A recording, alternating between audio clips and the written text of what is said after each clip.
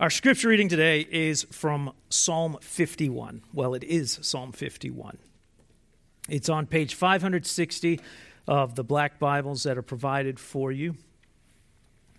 We are approaching the end of our summer series in the Psalms. And I realize we're not actually approaching the end of the summer, but as Sunday school gets ready to kick off again in August, it just seemed like that'd be a good time to also return to our series in Luke. And so this week and next week will be our last two Psalms that we look at for this summer.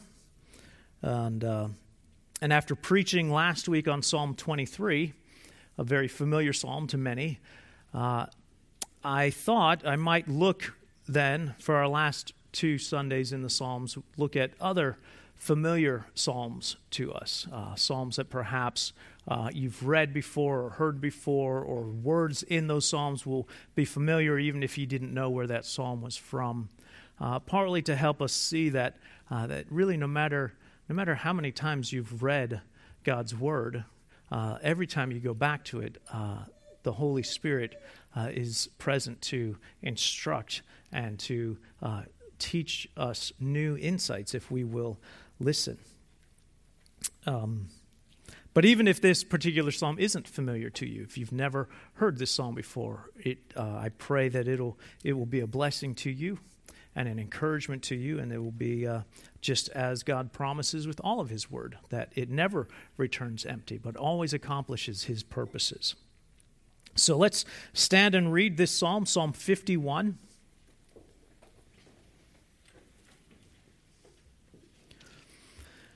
To the choir master, a psalm of David, when Nathan the prophet went to him after he had gone in to Bathsheba. Have mercy on me, O God, according to your steadfast love. According to your abundant mercy, blot out my transgressions. Wash me thoroughly from my iniquity and cleanse me from my sin. For I know my transgressions, and my sin is ever before me. Against you, you only have I sinned and done what is evil in your sight, so that you may be justified in your words and blameless in your judgment. Behold, I was brought forth in iniquity, and in sin did my mother conceive me. Behold, you delight in truth in the inward being, and you teach me wisdom in the secret heart. Purge me with hyssop, and I shall be clean. Wash me, and I shall be whiter than snow. Let me hear joy and gladness. Let the bones that you have broken rejoice. Hide your face from my sins, and blot out all my iniquities. Create in me a clean heart, O God, and renew a right spirit within me. Cast me not away from your presence, and take not your Holy Spirit from me. Restore to me the joy of your salvation, and uphold me with a willing spirit. Then I will teach transgressors your ways, and sinners will return to you. Deliver me from blood guiltiness, O God of my salvation, and my tongue will sing aloud of your righteousness. O Lord, open my lips, and my mouth will declare your praise. For you will not delight in sacrifice, or I would give it. You will not be pleased with a burnt offering. The sacrifices of God are a broken spirit, a broken and contrite heart, O God, you will not despise. Do good to Zion in your good pleasure. Build up the walls of Jerusalem. Then will you delight in right sacrifices, in burnt offerings and whole burnt offerings. Then bulls will be offered on your altar. The grass withers, the flowers fade, and yet the word of the Lord remains forever. You may be seated.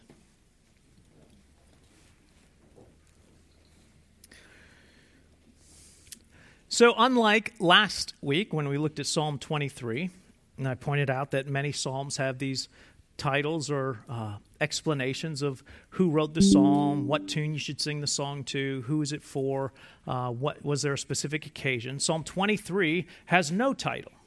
It gives us no background of when David wrote that psalm. Well, unlike that, I don't know if a title could be more specific than the title for Psalm 51, telling us first that it's written to the choir master. It's a psalm of David when Nathan the prophet went to him after he had gone into Bathsheba. We in this past year, we finished our series through 1st and 2nd Samuel. And so if you were here, you will recall that occasion. And it's recorded in 2 Samuel chapter 11. And this is what we're told.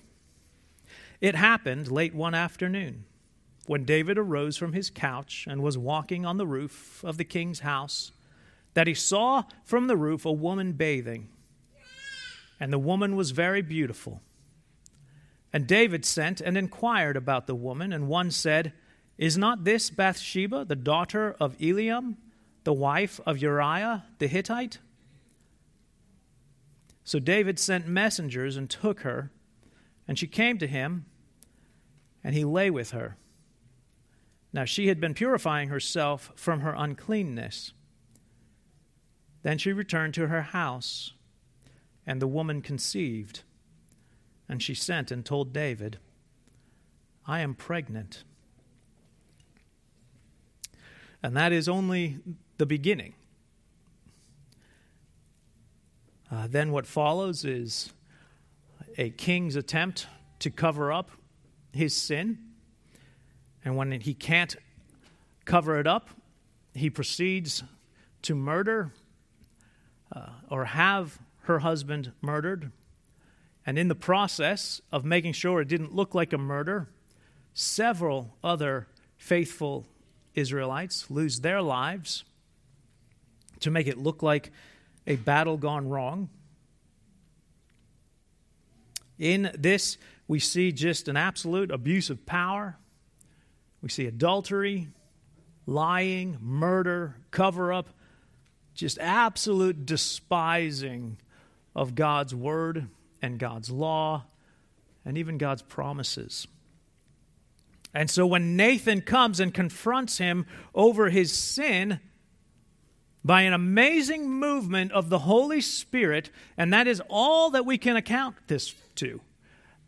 After all of the cover-up, when he's confronted, he doesn't lie, he doesn't justify, he simply says, "I have sinned against the Lord." And Nathan's response to him is, "The Lord has put away your sin." And so this psalm, this confession, this psalm of repentance flows out of all of that. And so it's not that David, the moment he's confronted, turns into William Shakespeare on stage and waxes eloquent about his sin and cry for mercy. David has already admitted his sin. He has already been assured of his forgiveness, and out of that comes Psalm 51. As David reflects on the forgiveness that he has already received, he's overwhelmed with the weightiness of his sin. And so he puts it down in writing. Now, both Rich and Bob and even I have preached on Psalm 51 before. And so it's not that as I wanted to come to Psalm 51 and fix something that the three of us hadn't seen before or correct anything, but I want to look at Psalm 51 because I don't think, again, there's no passage in Scripture that you can say, okay, we've read that enough. We probably don't need to read that part anymore. Especially portions of Scripture that have to do with confession and with forgiveness and our washing. Because I think that at least 10, probably more, but I can't do that to you. I can't have an outline with more than 10 points. That's just ludicrous. We did that during Genesis once. It was a 28-point outline. You can probably still find it online. But there are at least 10 lies that we tend to tell ourselves about either our sin or confession or forgiveness. And so I want to look at this passage together and at other portions of Scripture to try to answer those lies. You know, the first lie that we often tell ourselves is, I don't need to confess. And this is a weird kind of Christian-y lie we tell ourselves. I've heard people say, well, haven't I already repented? Didn't I, when I came to Christ, you come to Christ and you repent of your sins and you confess your sins. And isn't Christ's work on the cross final and full and complete for all of my past, present, and future sins? And so if Christ has already died and covered and paid for and washed me from all of my sin, past, present, and future, why do I need to confess again? And so first of all, I would say that that's an argument that's only well made if you haven't read any of the Bible. So like the whole Bible is really about, well, how do I respond to my sin and to God's mercy? Like, how should I be responding to these things? This very psalm is a model of that for us. Again, because Nathan already told David, the Lord has taken away your sin from you. And then David writes this psalm. So he doesn't say, whew, that was a close one. But he digs deeper into, what does it look like to confess my sin? There is something about seeing our sin and desiring to bring it to God for forgiveness. And this isn't even mentioning, Jesus tells us that at minimum, we should be confessing our sin every day. Often people wonder why at Hope of Christ, why every Sunday there's always this downer moment. Everything's great, we're singing our songs, and then Leonard gets up there and is like, oh, you're a sinner, you should admit that. Or it's Communion Sunday, we're about to go, we're going to have some wine and some bread, and just before we do, Leonard stands up and says, oh, but don't forget, you're a sinner, you don't deserve any of this. It's like, come on, every Sunday? Jesus says, actually, every day would be better. Because when he teaches the Lord's Prayer, the disciples say, how should we pray? He says, well, pray like this. Our Father, who art in heaven, hallowed be your name. Your kingdom come. Your will be done on earth as it is in heaven. Give us this day our daily bread, and forgive us our debts as we forgive our debtors. So if I'm to pray every day, God, give me what I need to sustain me and to strengthen me for your work, and following that, I pray, also forgive me for my sins. If I'm asking for God's sustaining grace, I'm also, at the same time, every day asking for God's mercy, that he would forgive me for my sins. And so we do need to confess, at minimum, daily. The second lie we often tell ourselves, or we believe, is that, well, God owes me forgiveness. It's part of the deal. Yes, I need to confess, but I'll confess, and maybe doing it every day might add to this problem. Like I just sit down, I'm like, oh, forgive us our sins, forgive us. And when our kids were younger and we would have times of prayer and times of family worship time together, we would encourage our children every night to pray. And I'll probably owe her more than $1 for this one because this isn't a very nice story. But we would encourage our kids, when you pray, you thank God for something, you confess something, and then by all means you ask God for something because he loves you and he wants to hear from you. And so when one of my children would pray, she would pray and she would have many things to thank God for. And then she would get to the I'm sorry, and her I'm sorry part would go like this. God, I'm sorry. I'm sorry. I'm sorry that I sin. Please give us... And so often I would say, okay, when you're stumped, Start with, I'm sorry, I'm so convinced of how good I am, I can't see anything I've done wrong today. So start there. But we do this. We're like, well, I mean, of course God's going to forgive us. I mean, we sin, God forgives. It's all part of the package. It's how it's supposed to work. But verse 1 puts an end to this idea that God owes us forgiveness because we're sinners. Verse 1 tells us, have mercy on me, or be gracious to me, God, according to your steadfast love, according to your abundant mercy, blot out my transgression. Your grace, your steadfast love, your mercy. Grace, it's that unmerited favor, that thing that we receive from God that we don't deserve. Steadfast love, his hesed, his covenant love, based on nothing we have done, but purely on his commitment to us, not our commitment to him. Mercy, turning away from our sin, turning his wrath away from us, not receiving what we actually do deserve. The very first verse reminds us that God does not owe us forgiveness. In fact, as this goes on, we see what we deserve.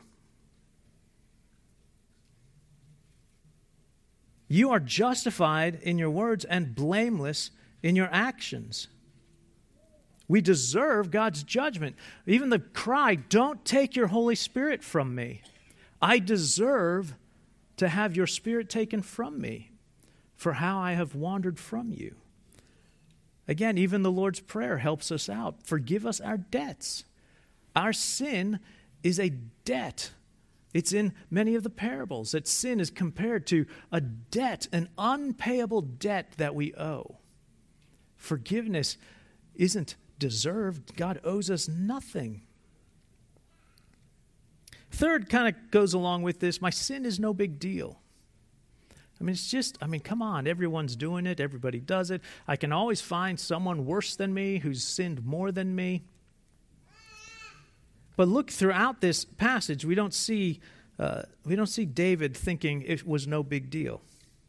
In verse 1, he has transgressions that need to be blotted out. In verse 2, he has filth that needs to be washed away and sin that needs to be cleansed. In verse 4, he recognizes that he has sinned against God himself and he deserves God's judgment. In verse 11, he deserves to be rejected and cast away from God forever. In verse 14, he has a blood guilt because of his sin. Now we might read this and think, well, yes, that's David's sin. And I would venture to say that if I committed adultery and then killed the lady's husband and then killed a bunch of people to cover up the sin and then lied about it and then pretended everything was fine, yes, I would say that I would view my sin this way. But all of Scripture views all of sin in this way.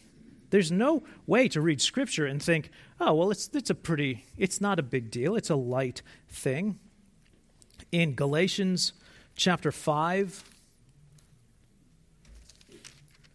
in the warnings about walking according to the flesh rather than walking according to the Spirit,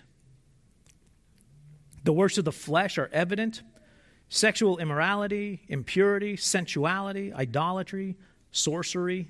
We hear these things and we're like, yes, those are all bad. All bad. The next time I am tempted to practice sorcery, I will recognize the weightiness of my sin. But the list doesn't stop there. After sorcery, he mentions enmity, strife, and jealousy, fits of anger, rivalries, dissensions, divisions, envy, drunkenness. And just so that we don't make too much of a checklist out of it, he says, and things like these: enmity, strife, rivalries, jealousy, fits of anger. I'm pretty sure no one in the room gets off. Like, we're all on the hook now. This is how seriously God takes sin. Or in Romans chapter 1,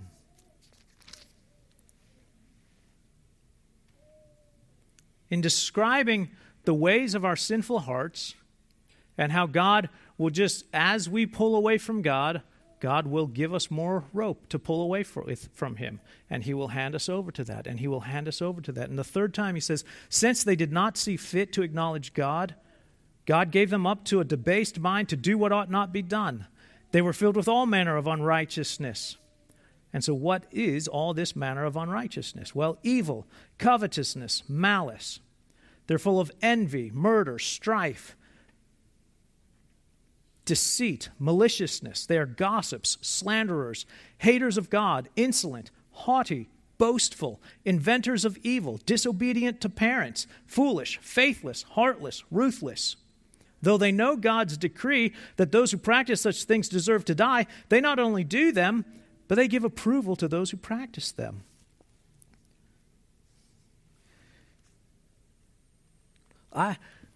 We hear these things, and it just doesn't even, it doesn't register to us. Sadly, it doesn't register until we hear, the random disobedient to parents. It's like, what? That's a sign that we have been given over to our debased minds? Yes. And it's just as wicked a thing in God's eyes as any other sin in that list. So it really doesn't matter how old you are. You have a sin issue, and it is a big deal. The fourth line, we're going to have to move a little faster than I anticipated, is that my sin is circumstantial and momentary. Sometimes it feels like, we only sin when we're provoked. I mean, sure, I'm a sinner, but I'm a sinner because of my kids. I mean, yes, I sin, but have you met my husband? We think that, we're provoked, we sin when our teenagers act like teenagers. Amen. Or we sin when our children are acting like children. Or we sin when a driver is going either too fast or too slow. But it's always those people out there. They did this. They caused me to sin. The woman you gave me. But the thing is, it's not true, is it? I mean, yes, we sin when we're provoked. Yes, we sin when we're surrounded by sinners. And it would be nice if we could claim that was the only time we sin, wouldn't it? But Paul says, okay, let's have a little bit of honesty here. That's not entirely true. Paul says, so I find this law at work in my own heart. When I want to do good, evil is right there with me. It's not just when I'm provoked. I can read a magazine article for hours. I go to read my Bible, and it's like, I can talk to you about anything, but try to pray for more than 3 minutes, and I don't know what I'm even talking about. My mind is wandering.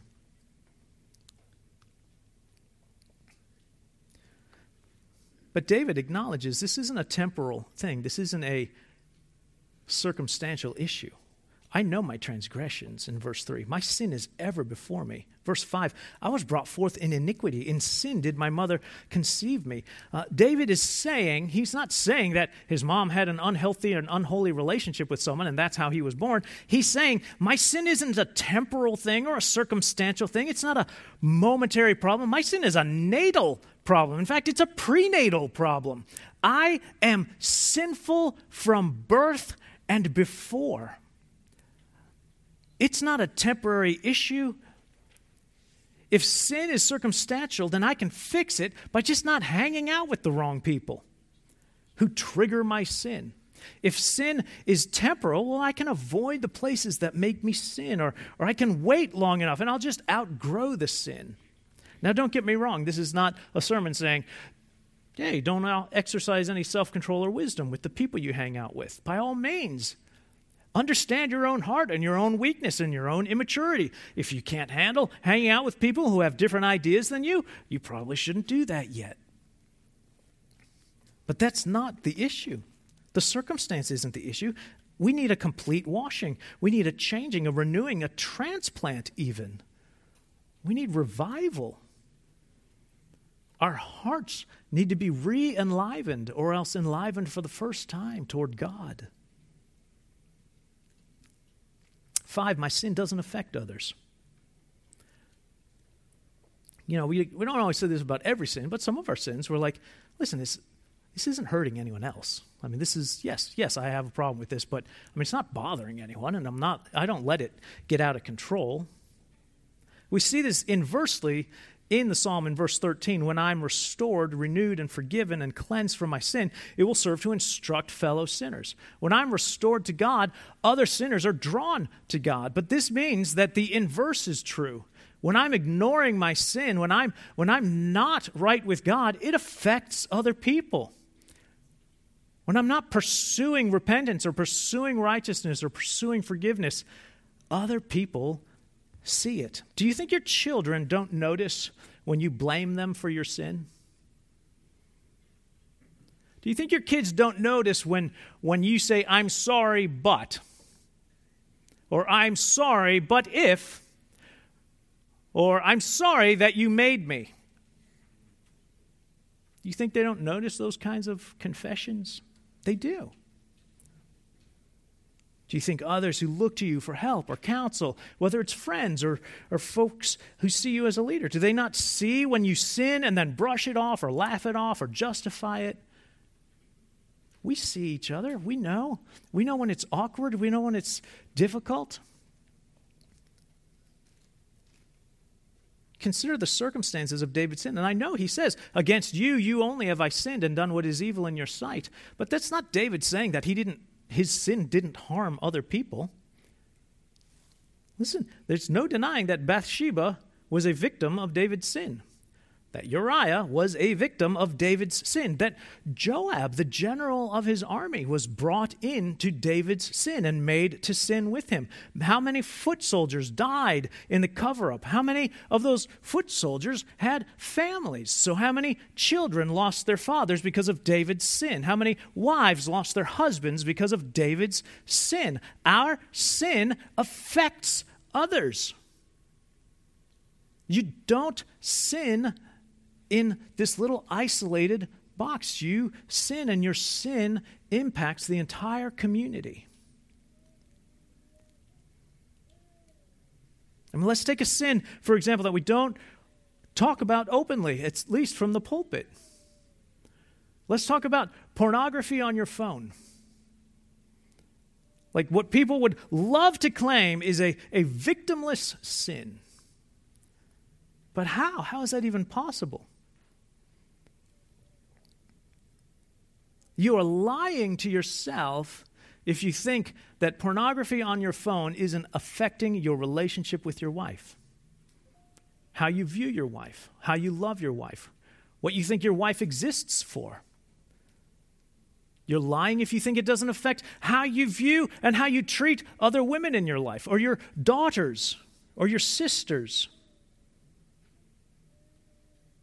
You're lying to yourself if you think that there aren't actual people behind those pictures who have fathers. Young women who are our sisters, at least in the flesh. They are fellow image bearers, created with dignity and value and worth. Our sin is not this isolated thing that has no victims. And when we begin to see the depth of the problem, some of the lies become even more ludicrous then. Well, I can make up for it. The idea that I can do something good enough to balance out the bad that I've done. Like, I can. So, I'm not going to encourage you to do this, but in your mind, let's try this with murder. Do you know that every murderer who ever existed was more not a murderer than he was a murderer? Like, nobody has even come close to the 50% mark of like, well, you've murdered half of the human population, and so you're at an F because you got 50%. Like, let's say you murder someone today. Do you realize that means that there are 7,999,999,999 people you didn't murder today? That's a pretty good record. In fact, if you do the division, like, hey, what's my grade? You have to turn your iPhone sideways to get all the numbers in. So, all right, 7,999,999 divided by 8 billion.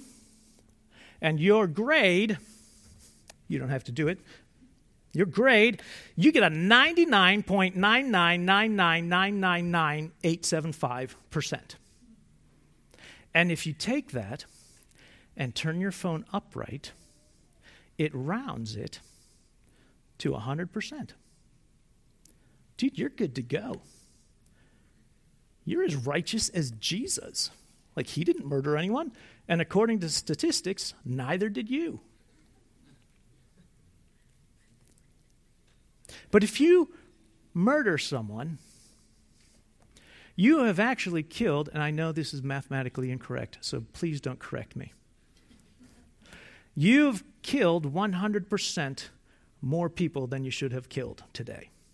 And it's actually worse than that. It's infinitely more than you should have. But for the sake of argument, we have little kids in here, and although, heck, we've talked about pornography. So anyway, if you tell a lie, you have told 100% more lies than you should have told today. If you steal something, you have stolen 100% more things than you should have stolen. Every single little tiny thing that you think it's no big deal is infinitely more than your perfect, loving Heavenly Father deserves, because your sin was against him first and foremost. David doesn't expect that he can make up for his sin. In verse 11, he cries for deliverance from what his sin truly deserves. Don't cast me away from your presence. Don't take your Holy Spirit from me. You can't make up for it. It's why he says, listen, it's not the sacrifices. Even the things that God put in place, they weren't put in place to balance out your sin. It's not the sacrifices. It's my heart. It's a broken heart that you want sacrificed.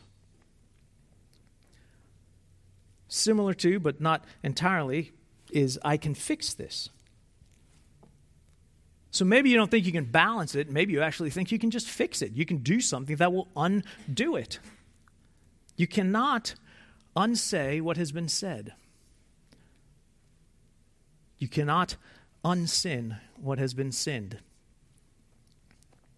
I used to use this example with my children, especially when it comes to words, because we all struggle with words. We all struggle with things that we say and things that we say about people. And maybe they're not around when we say it, but we tell someone else things. And I've taken my kids into the bathroom before, and it always is best if you have a brand new tube of toothpaste.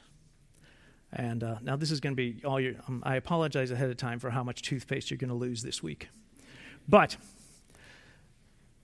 I have taken my kids into the sink or into the bathroom and said, okay, take the toothpaste and squeeze it all out into the sink. Which, come on, let's admit, we've all wanted to do that anyway. So you take it and just squeeze it all out, and it just fills, it covers the bottom of the sink. And it's just, it looks cool, and you're thinking, oh, this is so fun. And then I say, okay, now put it back. And they're like, what? I say, okay, put the toothpaste back. I mean, take your time. And they start and they try, and then when it's really effective, they burst into tears and say, I can't put the toothpaste back, I can't. I say, exactly.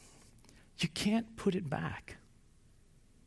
You can't unsay what you've said.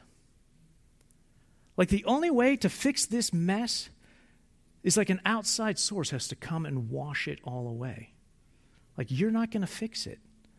You're not going to, it needs to be fixed. It's a mess. The only thing that we're going to be able to do is get a new toothpaste tube now and wash the mess away. But you can't put it back. You can't fix it. Similar to that, we want this whole fix it and forget it mentality of our sin. Let's confess, be forgiven, and move on. Now, I will admit I got my slogans mixed up here. I thought fix it and forget it was from that weird flex tape stuff, the dude slapping the tape on and the fix it and forget it. Turns out when I looked it up, I was like, how come I can't find it? And all I got were crock pot recipe books. That's why I remember the phrase fix it and forget it. I apologize for the phrase, but the issue is the same. We want a fix it and forget it solution to our sin. I want forgiveness so I can move on quickly. The thing is, forgiveness, even though it's way more than we deserve from God, it's less than you need. Yes, we need forgiveness. In verses 7 and 8, David recognizes he needs forgiveness. Purge me with a hyssop so I'll be clean. Wash me and I will be whiter than snow. But he realizes that's not all he needs. In verse 10, create in me a clean heart, O God. Renew a right spirit within me. Restore to me the joy of your salvation and uphold me with a willing spirit. We need forgiveness, but we need renewal. We need to be given a new heart, a new desire.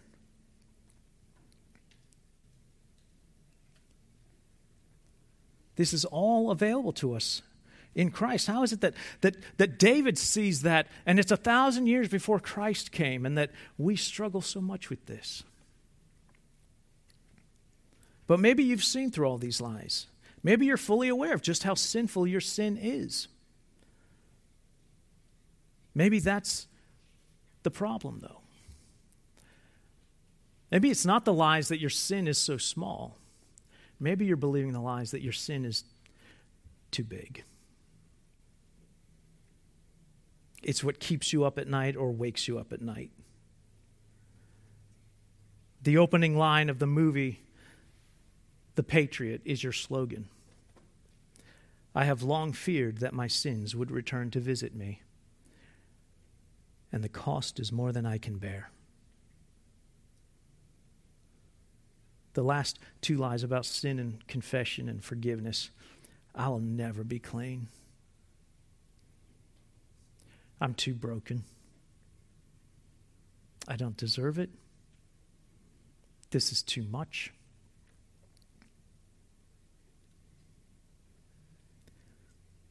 And the thing is, like, if I'm trying to get clean myself, certainly that's a proper view. That's a proper understanding. Like, I can't do this. But this idea that I will always be dirty, this will always be a part of me, that denies completely the cross. It's actually, like, it sounds humble, but it's actually a pretty prideful statement. I know Jesus died for the sins of the world. Well, except mine. I mean, I don't mean to brag, but do you know that Jesus' blood was not enough for my sin? So I do have that going for me. Like, when we say it that way, it's like, okay, that's a little ridiculous. If it's on us, it's true, but it's never on us. And David didn't say it was on him. He said, purge me. If you purge me, I'll be clean. If you wash me, I'll be whiter than snow. Lord, if you can create in me a clean heart, you can renew my spirit. It's not just David, though. In Luke 5, Lord, if you will, you can make me clean. I will be clean. Later in Luke 5, my son, your sins have been forgiven you. Luke 7, her sins, which are many, are forgiven. Luke 15, but while he was still a long way off, his father saw him and had compassion and ran and embraced and kissed him. And the son said to him, Father, I've sinned against heaven and before you. I'm not worthy to be called your son. But the father said to his servants, quick, bring the best robe. Put it on him. Put the ring on his hands and shoes on his feet. Bring the fattened calf and kill it. Let's eat. Let's celebrate. For this my son was dead, and he's alive. He was lost, and he's found. God cleanses us from all unrighteousness. And finally, I will never be free from this. What about those Romans 7 sins? I don't understand the person I am. The things I want to do, I don't do. The things I hate, those are the very things I do. Who will deliver me from this bondage of death? Those besetting, ongoing struggles and temptations that feel like it's always one step forward and 3 steps backwards. We come to God and we say, create a new spirit. Create in me a clean heart, God. Renew a steadfast spirit in me. Restore to me the joy of your salvation. Our sin is so attractive, mainly because we've forgotten the joy of our salvation. Restore to me the joy of your salvation. Do you not know the unrighteous will not inherit the kingdom of God? Don't be deceived, not the sexually immoral, nor idolaters, nor adulterers, nor those who practice homosexuality, thieves, or greedy, drunkards, revilers, swindlers. They will not inherit the kingdom of God. And such were some of you. But you were washed. You were sanctified. You were justified in the name of the Lord Jesus Christ and by the Spirit of our God. And in Philippians, Paul says, I'm confident of this. He who began a good work in you, he will complete it at the day of Christ Jesus. Let's pray. God, you have done this work in us.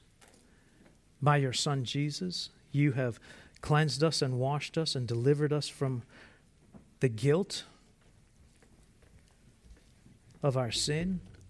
But you have also cleansed us and washed us and delivered us from the power of sin and the temptation of sin.